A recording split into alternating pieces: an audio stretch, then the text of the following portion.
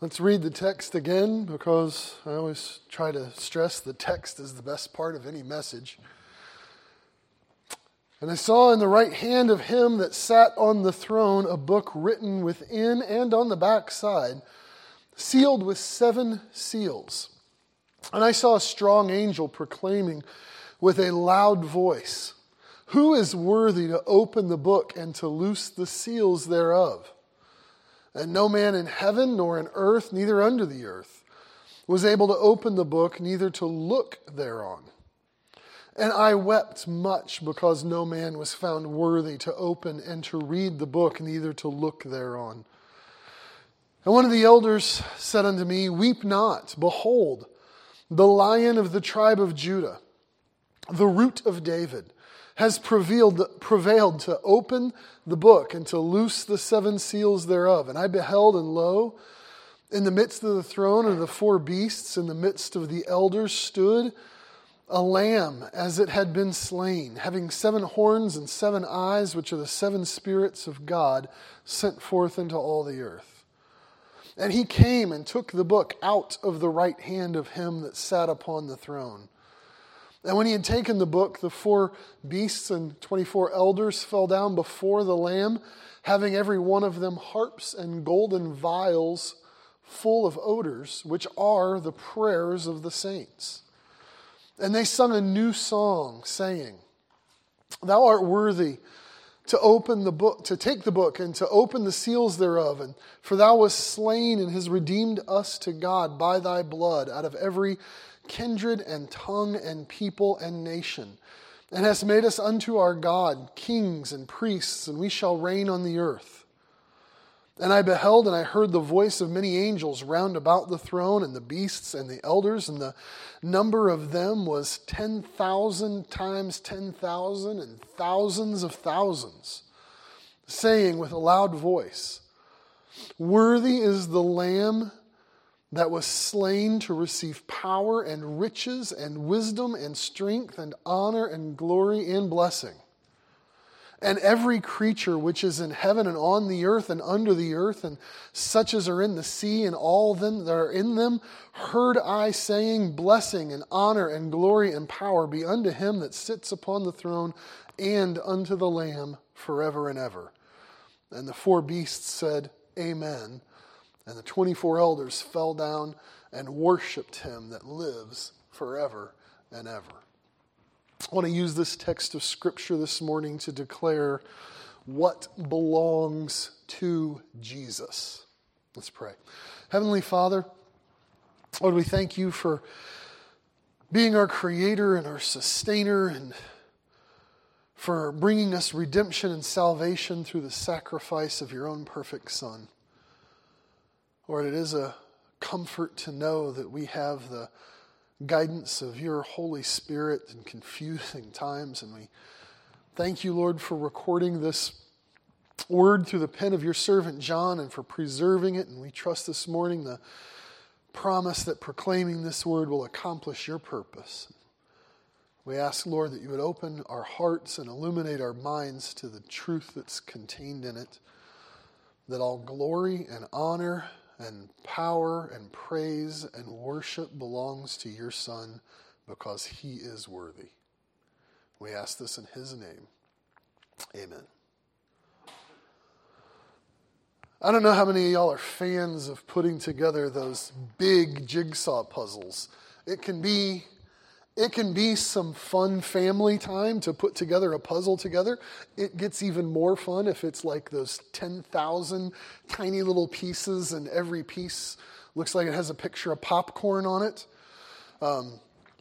Usually that's not it, though. Most often a puzzle is going to have some clear sections. Some darker pieces go up here, lighter pieces go down there, and you start trying to figure out how all the pieces go together. And if you're doing it with other people, you start fussing over the same piece because everybody has their own preconceived notion about exactly where it's supposed to fit together. That's not a bad illustration about what it's like to interpret the book of Revelation. There's always a risk in approaching Revelation the wrong way. We can come to it like it's here in order to confuse us.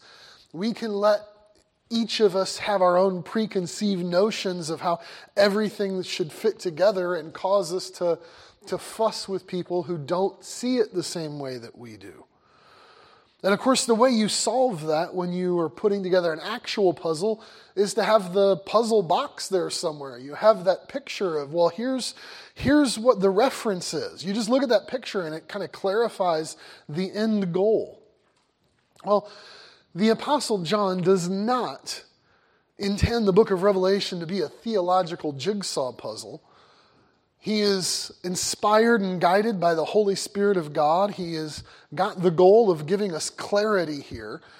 But Revelation 1:1 does work as a kind of cover to the front of the box. It says, this is the revelation of Jesus Christ.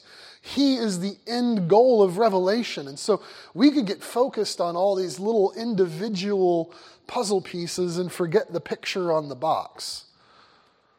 Now, Revelation 5 has a lot of moving parts, like a lot of parts. And yet, it's also one of the most clear sections of Revelation in regard to who Jesus is. Revelation 4, if you remember, John had received this vision of God's throne room. It's the Father on the throne and all of creations from angels to humanity. Everything and everyone was worshiping him. Now in Revelation 5, John has not stepped out of that throne room. But we find in this chapter there is a new presence in that room which we didn't see explicitly in chapter 4. And it is Jesus, the Son of God, and everything in this chapter focuses on him and the fact that he is worthy. Now we might focus in on some of the small pieces in the process, but our goal is to see the big picture. I want to walk through this chapter together and see three foundational truths which belong to Jesus alone. We're going to see that history belongs to Jesus, victory belongs to Jesus, and worship belongs to Jesus. First off, history belongs to him. When we look at verses 1 through 4, I saw in the right hand of him that sat on the throne a book written within and on the backside, sealed with 7 seals.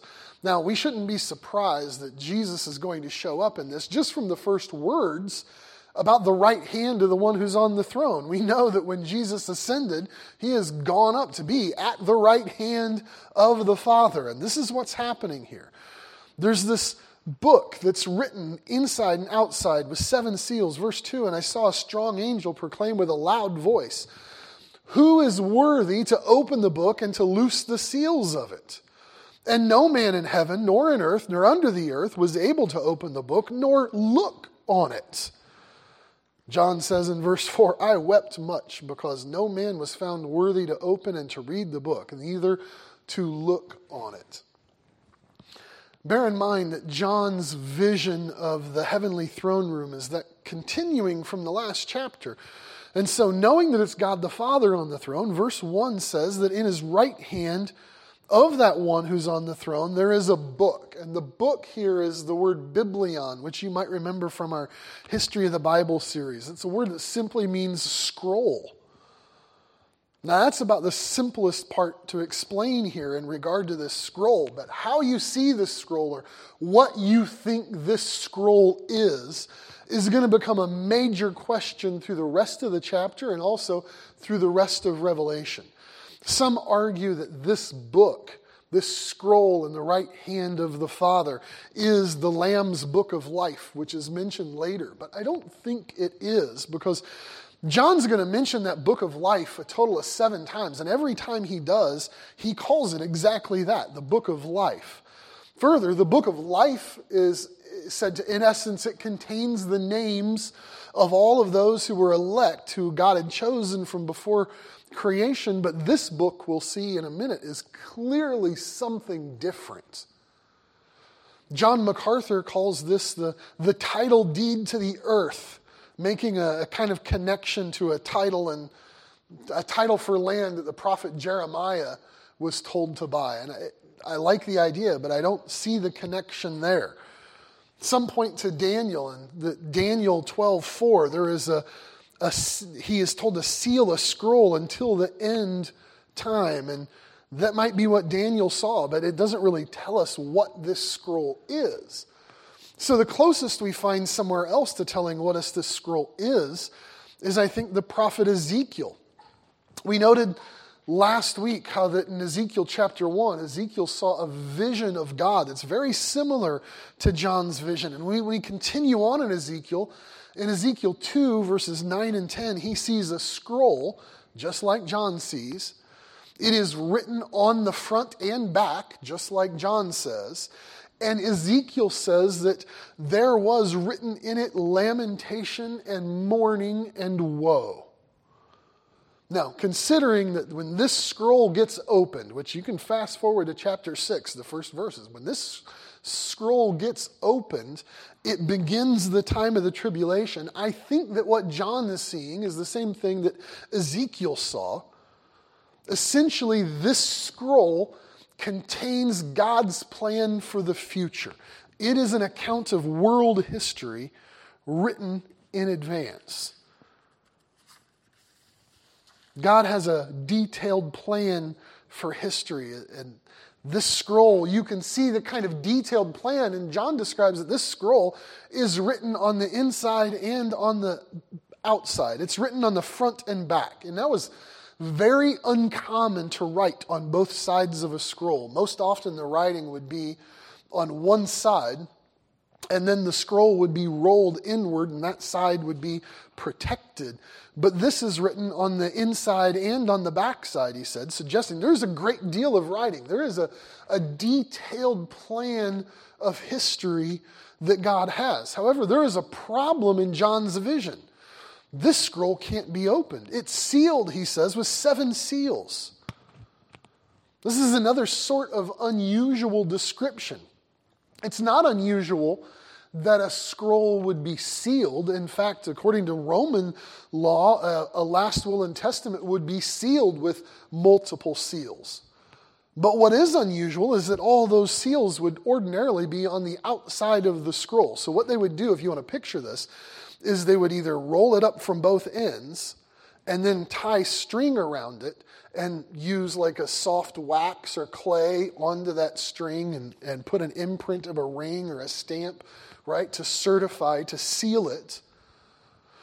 Or they would roll it all the way from one end to the other. And so they wouldn't have to have a string, but the edge of the scroll that was left when you got to the other end, that's where the seal would be placed, and it would, protect this document. No one could get into it without authority. You can't break that seal unless you had the authority to break the seal. But this scroll, however it's sealed, it's going to become apparent that breaking one seal only allows for a portion of the scroll to get read, and it takes breaking the next seal before the next portion of the scroll gets read. The problem is John watches on in this vision is that there's nobody who has the authority to open these 7 seals. Nobody has the authority to read God's plan for history, much less open this and execute God's plan for history. And so a strong angel in verse 2 begins shouting. He describes this strong angel who is proclaiming with a loud voice. I can't resist pointing out, it's kind of fun in Greek. Those words loud and voice are the Greek words megas and phone. You know what we get when we smash those together in English, right? Now, this angel is not literally using a megaphone, but he is using a loud, booming, authoritative voice, shouting, who is worthy to open the book and to loose or to break these seals? But at first, nobody answers the challenge. This strong angel is not himself got the authority or the strength to break the seals of the scroll. Verse 3 says that no man in heaven and earth or under the earth was able to open it. That phrase, by the way, that in heaven, in earth, or under the earth appears to be the apostolic way of describing all of humanity. Right? Whether they have died in faith and are in heaven, whether they are alive, believing or unbelieving on earth, or whether they have died as unbelievers and are under the earth and already experiencing the eternal torment of hell, in heaven, on earth, or under the earth, describes all of humanity. And no human being, dead or alive, believing or unbelieving, is determined to be worthy to open this scroll. In fact, the end of verse 3 says they're not even worthy to look at this scroll. A universal search of humanity leads to a universal disappointment in humanity. Not one, no matter how rich or poor, male or female, young or old, no matter the skin color, no matter the language, no matter the how weak or how powerful, how disrespected or highly regarded, all of humanity is searched. Let that sink in for a minute. All of humanity is searched, and there is not one who is worthy. Not one. Now, we know this to be a temporary problem because we've read this before. But this vision, as it unfolds to the Apostle John, he is crushed by it. He breaks down and he starts crying, wailing. He says, I cried, I wept much in verse 4. Why he's weeping isn't perfectly clear. He might be weeping from just the disappointment of receiving this vision, but finding out it's not going to continue because there's nobody who can open that scroll that's going to remain closed to him. He might be weeping because he knows that scroll contains God's plan for human history. It contains the vindication of his saints. It contains the glory of his Son. It contains the eternal riches of his grace, and yet it can't be opened. Or he might be weeping simply because just what he says there in verse 4. I wept much because nobody was found worthy.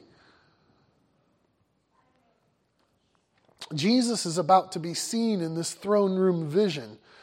And in his heart, I think John knows Jesus to be the only one worthy. But there's this brief interlude in his description of this vision where Jesus is just not immediately seen.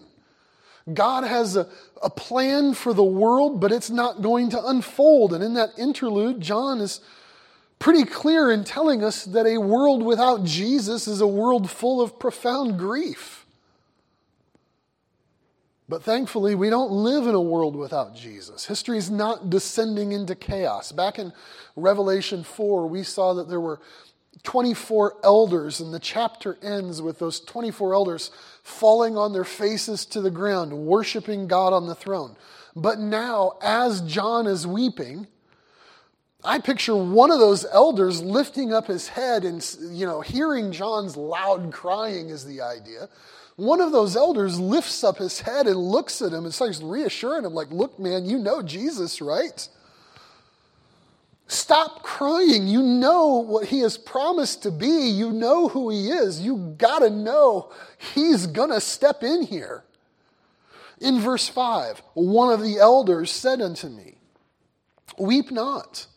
Behold, or literally look, the Lion of the tribe of Judah, the Root of David, has prevailed to open the book and to loose the 7 seals thereof. That promised king, that Lion of Judah's tribe, the promised son of David to restore that family tree, that very Son of God is the focal point of all human history. He's gonna open that scroll. History belongs to Jesus. Second, victory belongs to Jesus. Look at verse 5 again.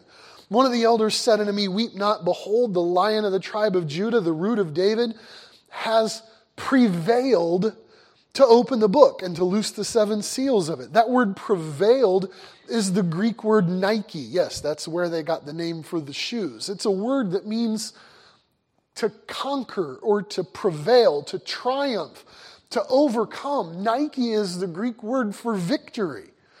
The Lion of Judah's tribe, that promised son of David, it's not just that history belongs to him, but victory belongs to him. He has conquered because he is worthy. Now, the way this vision unfolds, it's like John has missed something. Like if you got a vision of God's throne room, I'm guessing you would miss a few things in the description too. But can you imagine John's thinking here as this one of the elders lifts up his head from this worship of God and looks at him and says, look, stop crying. Look, the Lion of the tribe of Judah has prevailed. And, John's thinking, a lion? I missed a lion? I saw there were those 4 angelic creatures, and one had the face of a lion, and one an ox, and one a man, and one a eagle. I saw that, but an actual lion, how did I miss that? And the elders told him, look for that Lion of the tribe of Judah, that behold him, look at him. And so John says in verse 6, I beheld, right? I looked. It's as if John expected to turn and see a lion, and what he sees is not quite probably what he expected to see. Look at verse 6. I beheld, and lo, in the midst of the throne and of the 4 beasts, in the midst of the elders, stood a lamb as it had been slain, having 7 horns and 7 eyes, which are the 7 spirits of God sent forth into all the earth. And he came and took the book out of the right hand of him that sat upon the throne. Like if we can remember reading this for the very first time, it's like we're expecting John to turn around and see a lion. That's what the elder told him to look for. But instead, he sees a lamb. Biblically speaking, this is far from surprising or disappointing. When God tested Abram and told him to trust his promise, Abraham responded by telling Isaac, look, God will provide himself a lamb. Isaiah said the coming Messiah is going to suffer silently like a lamb that's led to slaughter. We talked about those plagues of Egypt earlier today and how in that final plague, God had commanded a Passover lamb to be sacrificed. And when I see the blood of that lamb, I will pass over you. And John the Baptist looked at Jesus and said, look, that's the Lamb of God that takes away the sin of the world. When one of those elders looked up from worship and told John to stop crying because Jesus is victorious, how is it that you picture the victory of Jesus? No question, he is that Lion of Judah's tribe, and he's worthy to look to in that sense, but it's certainly true that there is that coming day where Jesus is the Lion of Judah's tribe and is going to return in glory, but he'll sit on the throne of David. He'll reign over all the earth. But if you think that the victory of Jesus, the conquering Jesus, is something that's just awaiting fulfillment in the future, then you need to readjust your thinking, because it's the death of Jesus on the cross as the Lamb slain from the foundation of the world and his resurrection from the dead. That was the victory. So John sees this lamb, but not only does he see a lamb, but the appearance of the lamb is almost as unexpected as the lamb himself. It appears, he says, look, I saw a lamb as it had been slain. This lamb looks like it had been sacrificed. Let's just deal with this messy business of animal sacrifice for a moment. When the lamb was brought to be sacrificed, they would take a knife and they would slit its throat so that every heartbeat would cause just gushes of blood to come out. It was not a neat, clean process. And if that makes you uncomfortable, it doesn't really compare to the death of Jesus on the cross, with thorns beaten into his head, his back ripped open by a Roman scourge, a beard plucked out, nails hammered into his hands and feet, a spear thrust up through his side, blood everywhere. And yet what we're seeing here, what the elder told John here, is that victory belongs to Jesus. And it's in that regard, the victory of Jesus, that John turns and he sees him as a lamb like it had been slaughtered. But look at verse 6. In the midst of the elders stood a lamb as it had been slain. This lamb that had been slain is standing. Jesus died on the cross, and his slain, bloody body was taken from the cross, and that body was laid in a tomb. And 3 days later, he rose from that tomb to live forever, and yet he could still show in his body the marks of that death, right? He could look at Thomas and say, look, you see the holes in my hand. You can touch the wound in my side. And Thomas's response was to call Jesus my Lord and my God. And make no mistake, that's what John sees here too. Jesus is God. In Revelation 4, it's God who is on the throne. He is surrounded and worshipped by angels and elders. And Revelation 4:5 says that there's the seven spirits before his throne, right? The Holy Spirit, its fullness, is there with the Father. But now we move forward in this vision and we get to chapter 5. And in verse 6 we have Jesus, and he is in the middle of the throne, and he's worshipped by the angels and the elders. And he has these seven spirits. The Holy Spirit in its fullness is with Jesus, right? God is Father, Son, and Spirit in complete unity. Jesus is not simply the Lamb of God. This Lamb is God. And because he's prevailed, because he was slain, because he is still standing, because he can take that scroll of God's divine plan, history belongs to Jesus and victory belongs to Jesus. Third, I want you to see that worship belongs to Jesus. Last week in Revelation 4, we had two doxologies, right? Two songs of praise. And I told you, when we get to chapter 5, there's 3 more of them. And here they are, with Jesus being revealed as the only one worthy to open and execute God's plan for history, the only one worthy because of his victory over sin and death. We also find that his worthiness means he's worthy to be worshipped. Now, each of these 3 doxologies have unique aspects, starting with the ones who are singing it. Before he starts opening the scroll in chapter 6, this victorious Lamb accepts the worship of all creation. First off, the saints sing his praises. Look at verse 8. When he had taken the book, the 4 beasts and 24 elders fell down before the Lamb, every one of them having harps and golden vials full of odors, which are the prayers of the saints. Just a couple brief comments about verse 8. We identified those 4 beasts, or literally the 4 living creatures is what it says, as angelic beings that are representative of all creation. And those 24 elders are representatives of humanity. And I still think that's right, but we have to be clear in verse 8 that the description is that these angels, these creatures, and these elders have harps and it says golden vials of odors, or gold bowls filled with incense is what that means. But the they that start singing in verse 9 is strictly the elders. Like, I don't discount the possibility of angels, humming a little harmony in the background.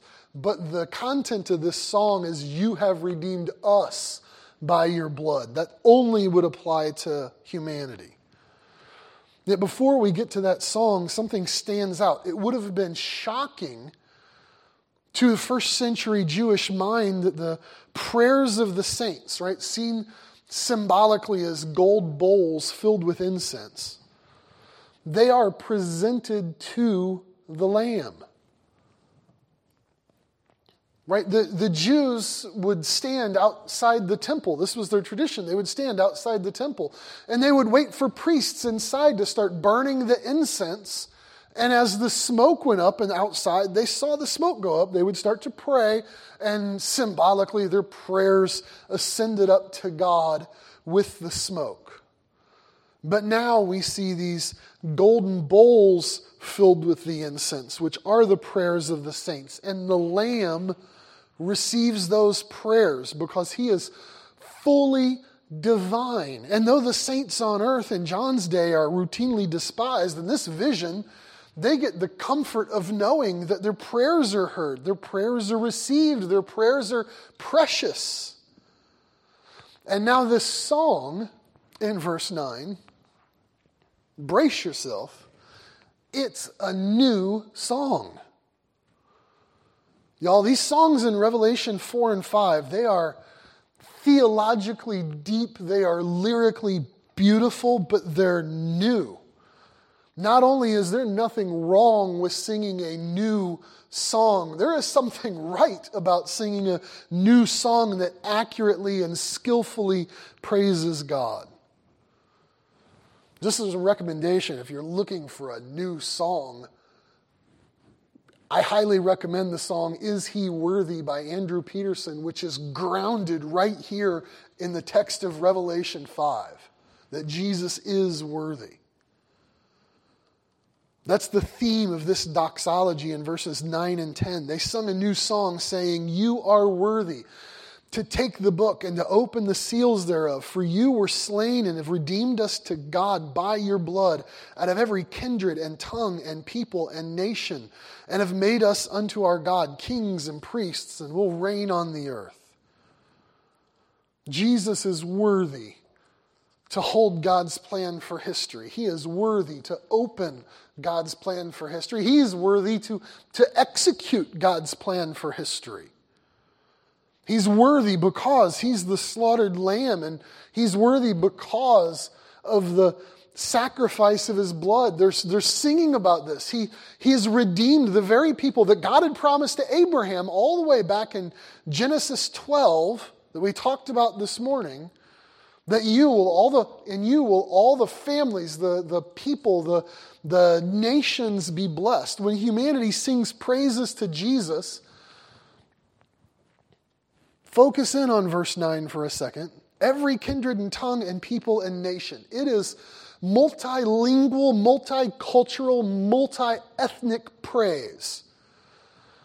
If you are under the impression that Jesus came to sort of certify the righteousness of a particular language or of a particular color of people or a particular nation of people, please just stop it.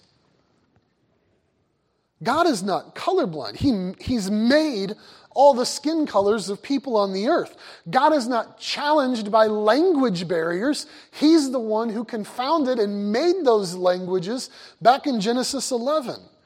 God is not beholden to one particular nation. And if he was, it would be Israel, not America. God made all people and all nations of the earth. God confounded the languages so people would separate and establish those nations. God had told Abraham that through his promised seed, all of those nations and languages and families and people of the earth would be blessed. But also, let's be clear, Jesus didn't just come to create racial reconciliation. He didn't come to reconcile you to the various kinds of people of the world. Jesus came to reconcile those various kinds of people in the world to God. And one byproduct of that reconciliation to God is that we will ourselves come together on our knees with other redeemed sinners who are like us to sing his praises for redeeming us from every family and language and tribe and nation. If your view of the Messiah King Jesus is that his blood was a price that was only good enough to save people who look like you and talk like you and live near you, then you have sin in your heart that needs to be addressed, because that kind of thinking would deny him the glory of this doxology that's multilingual, multicultural, multi-ethnic, multinational praise that is due to him, that this is what his worthiness demands. The second doxology in Revelation 5, the elders get joined by the angels in verse 11. I beheld and I heard the voice of many angels around about the throne and the beasts and the elders, and the number of them was 10,000 times 10,000s and thousands of thousands, saying with a loud voice, worthy is the Lamb that was slain to receive power and riches and wisdom and strength and honor and glory and blessing. Now, let me just plant one thing in your mind about verse 11. And this is not going to be super important right here.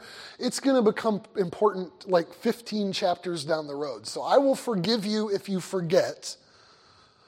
But the idea here of 10,000 by 10,000 and thousands of thousands, remember, John is writing in Greek. 10,000 is the highest number that can be expressed by a Greek word.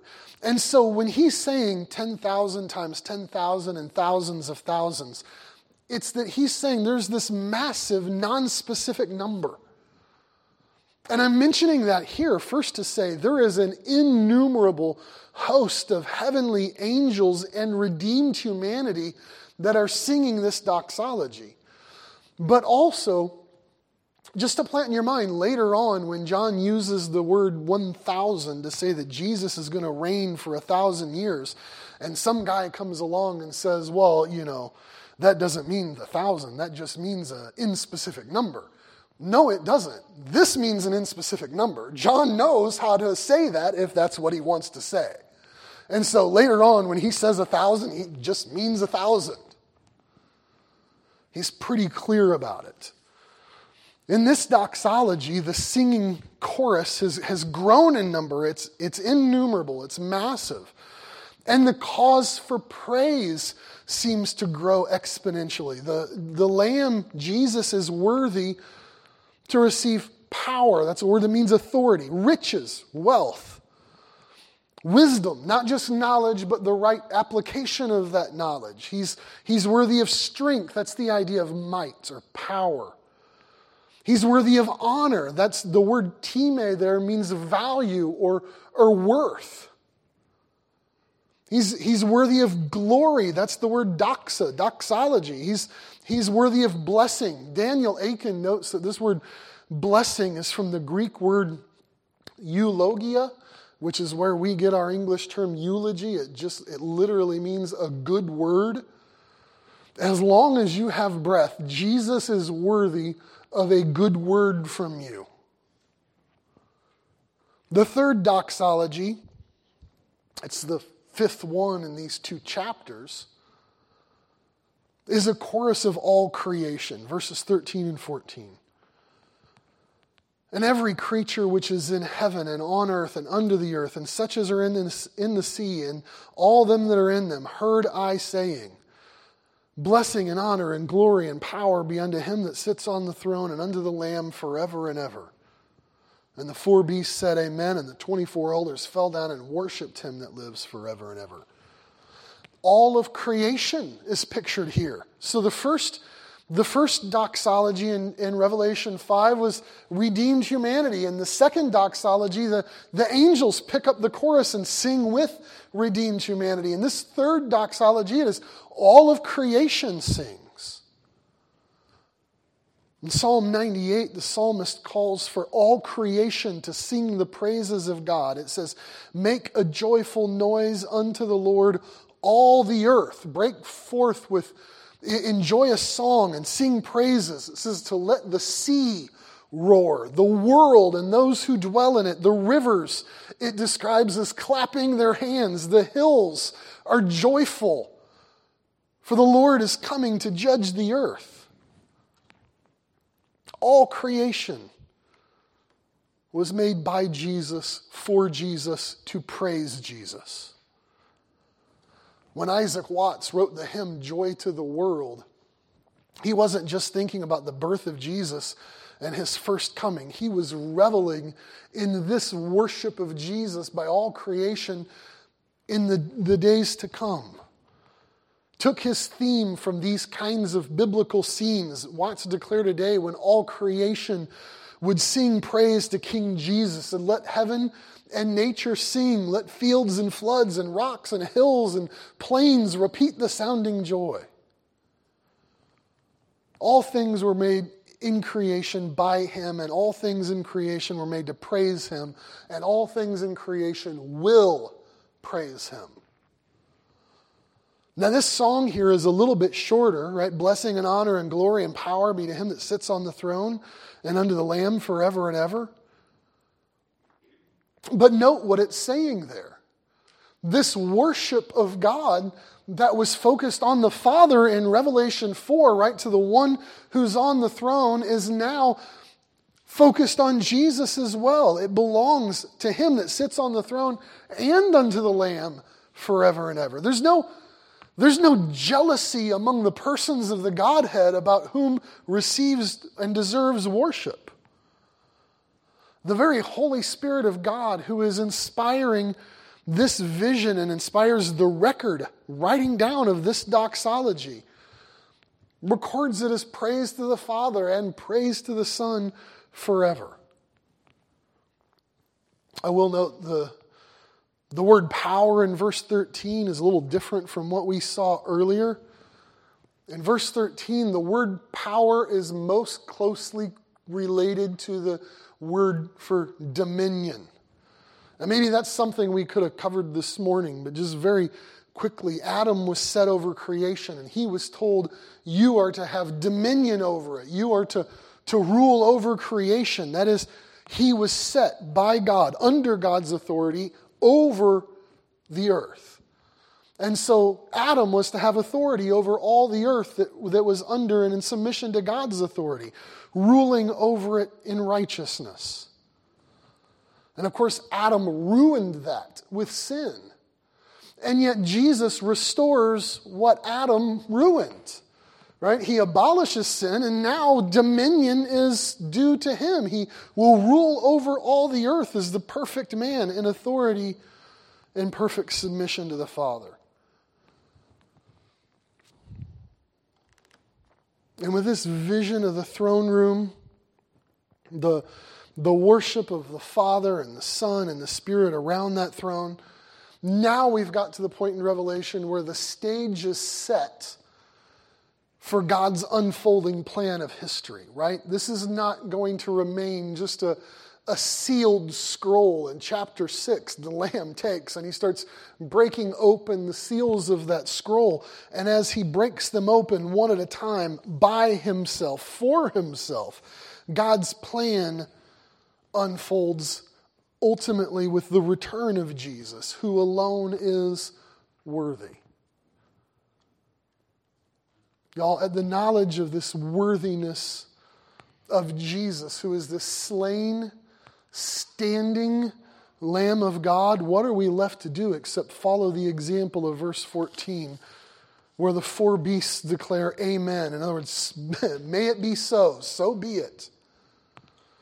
And to do what the elders do and fall down and worship him that lives forever and ever. Because history belongs to Jesus, and victory belongs to Jesus. Worship belongs to Jesus as well.